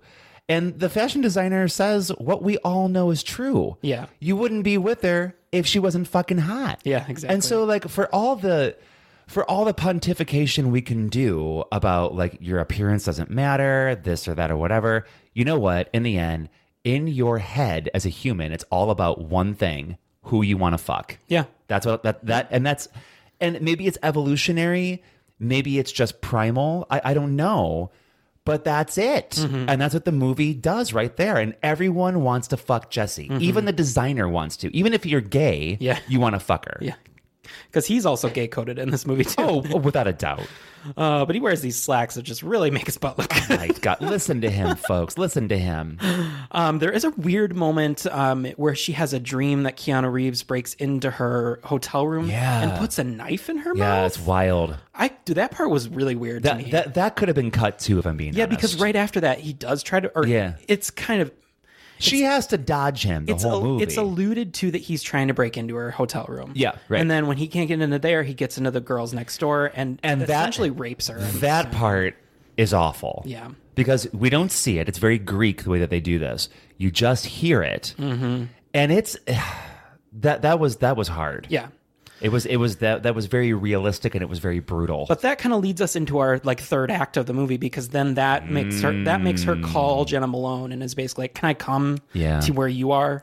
And that was another thing that when Jenna Malone was like, she was like, "You know, this is a beautiful house," and she was like, "Oh, it's not mine." And then she was like, "Oh, are you renting it?" And she's like, "No, I'm house sitting." And I was like, "Is she squatting? What is going on here?" Like, there's a lot of weird stuff towards the end. I think that she does. I think she was lying. I think that the house. I think that you're right about the witch thing. Yeah. And I think that she probably does own it. Right. And I think that and I also think that, you know, what we're about to talk about, this isn't the first time that it's happened. Yeah, I think that, you know, going into the movie, my head says, "Oh, Jessie is the neon demon."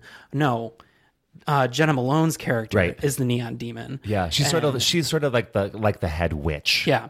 Essentially. And I'm assuming that she has to do this every so often to maintain her beauty. I'm thinking that she's a creature that's older than what we think she is.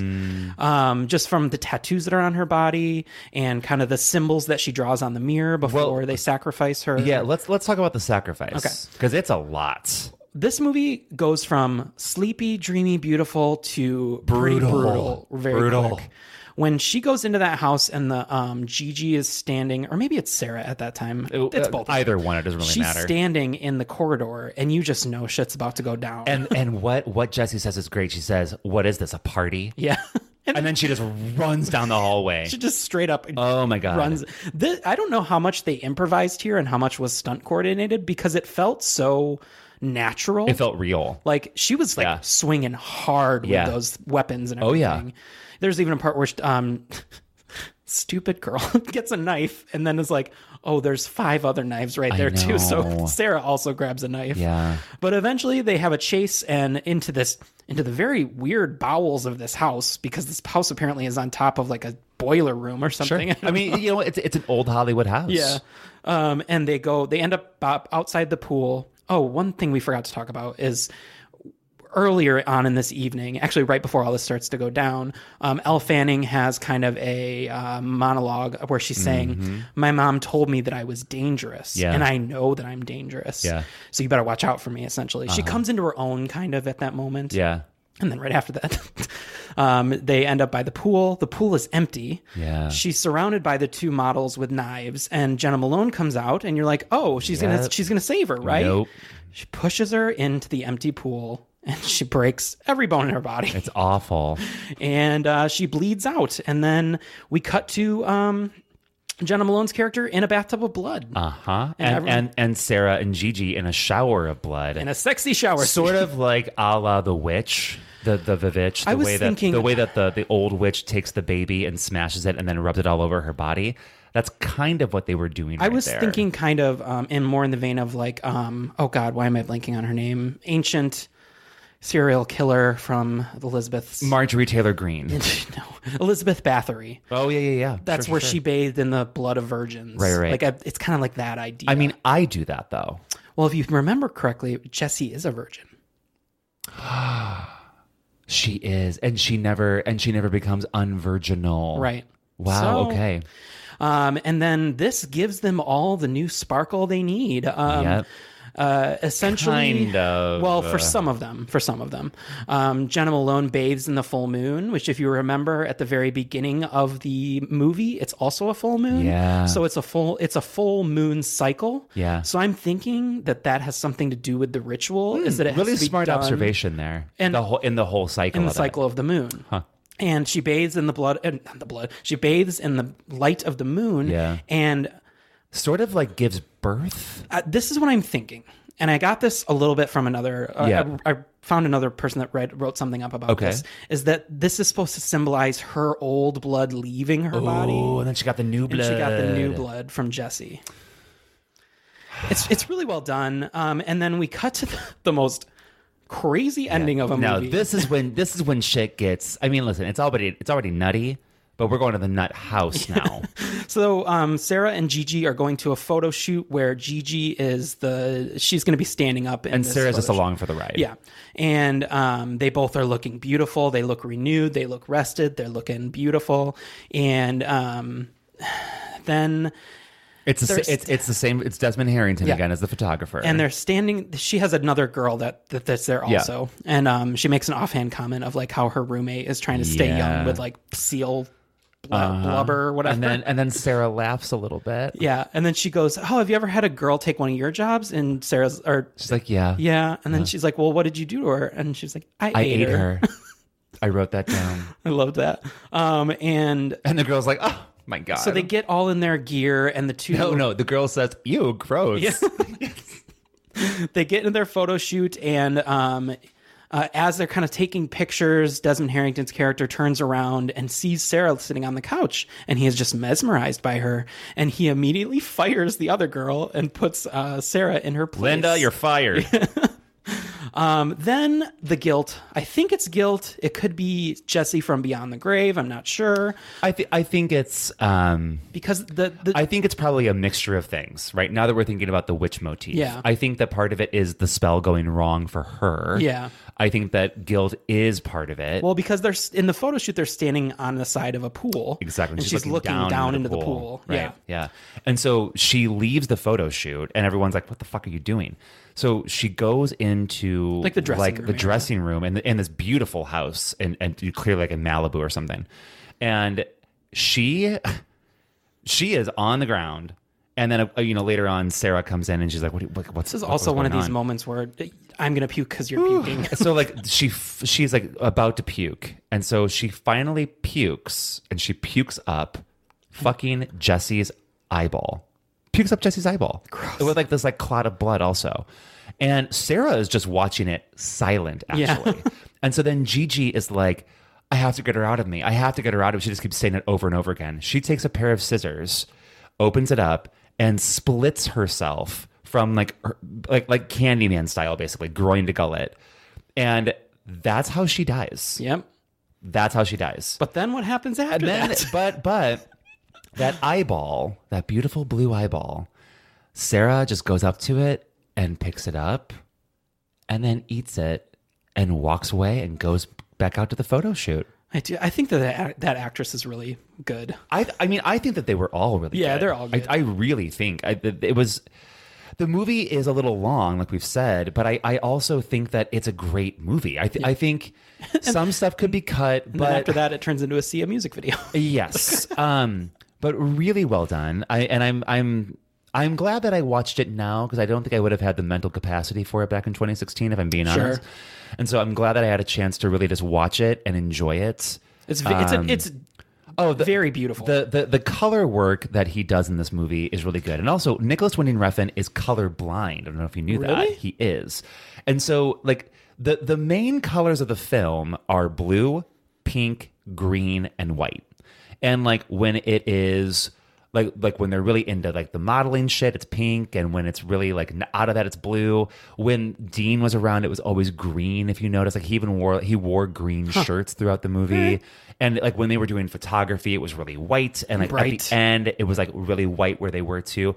Color is such an important part of the movie. It's like wild. All right, what was? Is there any fun trivia around this movie? Yeah, a few things. So the film was shot in chronological order, which, I mean, if you are into filmmaking, you know that that's a very uncommon thing. The ending was created and improvised on set, according to Elle Fanning. I wonder what ending they mean. Do they mean the swimming pool scene, or do they mean the modeling part? Could be the modeling part. Elle Fanning, like we said earlier, was 16 when the film started shooting, 17 during filming, 18 when it premiered. Throughout the production, Nicholas Winding Refn didn't yell action. He would yell, "Violence, motherfuckers," which is kind of cool. Elle Fanning replaced Carey Mulligan after she dropped out due to scheduling conflicts. Had she remained, this would have been her second collab with Refn after Drive, and her second collaboration with Jenna Malone after Pride and Prejudice. This is actually one of those castings that I think it would have worked either way. I think so, but I also think that Elle Fanning was probably better for the role.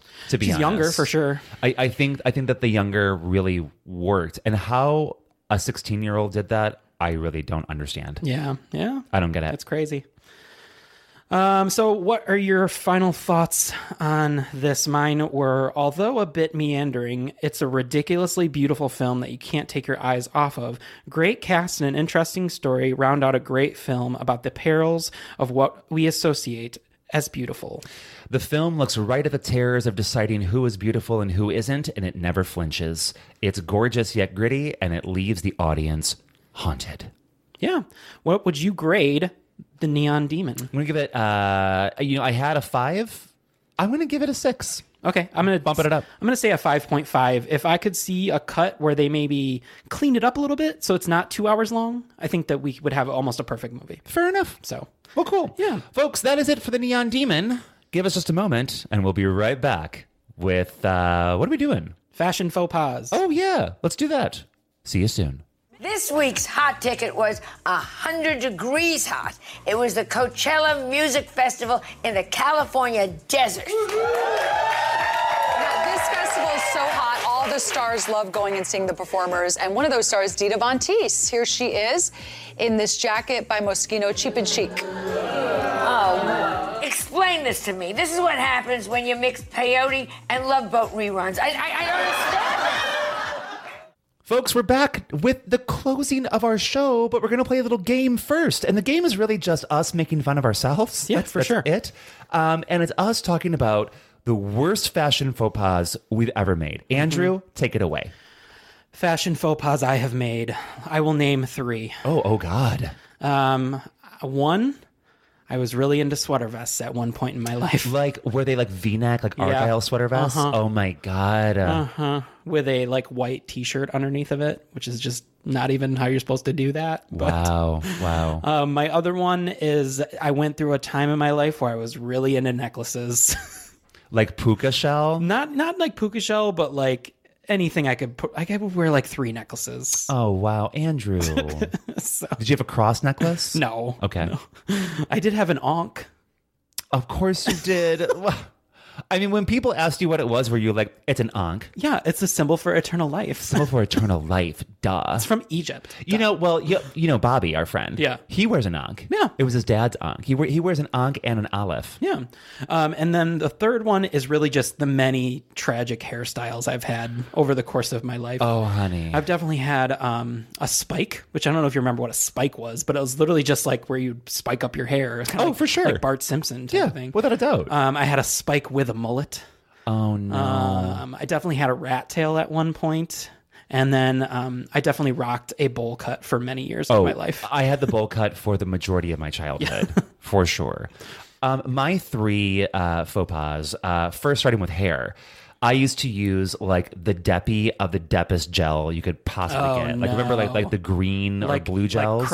Like Crunch Crunch? Oh, I mean, crunchy. Like, I would put so much gel in my hair and I would spike it up too. Like, and I did that for fucking years, Andrew. I mean, like from high school on, freshman year through college, I was using gel. I just put it. I didn't know what else to do. Yeah. Like you know what? That no one taught me anything else. Right. You know what I mean? Z Cavarici. Those were a big thing for us when I was a little kid. What is that? Z Cavarici was a brand of pants. Oh, okay. And they were like they had a whole bunch of them, but like they kind of did, like they did some hammer pants. They also just did like jeans. But if you had a pair of Z Cavarici, you were like rich. Ours were silvers. Oh my you had God. A pair of silvers. It's, you know, it wasn't Jordache, you know what I mean? And then the final one for me was multiple shirts.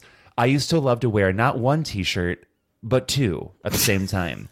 like the little white underneath another shirt, which was just dumb. Like I remember my dad actually telling me one time, like, "What are you doing?" And I was like, "Wearing my shirt." He was like, "Stop doing that. Like tomorrow you're not going to do that." And I still did it. But like, why was I wearing multiple shirts? Why was I doing that? I don't know. Whatever.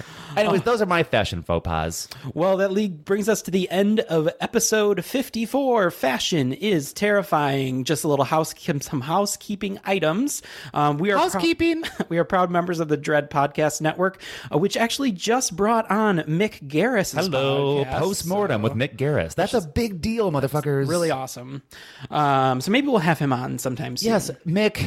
God, you know, honestly, Mick, I'll tell you what, if you're listening right now, as soon as that happened, I texted like 8 different people. I was like, oh my God, Mick Garris is on the network. Because like we're Hocus Pocus fanatics. And by the way, Mick, every year for Hocus Pocus trivia, I always win it. Keep going. Keep going. Keep going. You can leave us a message on our Friday hotline. I think you only have like 5 episodes left to get those in. So call 872-208-3119. That's 872-208-3119.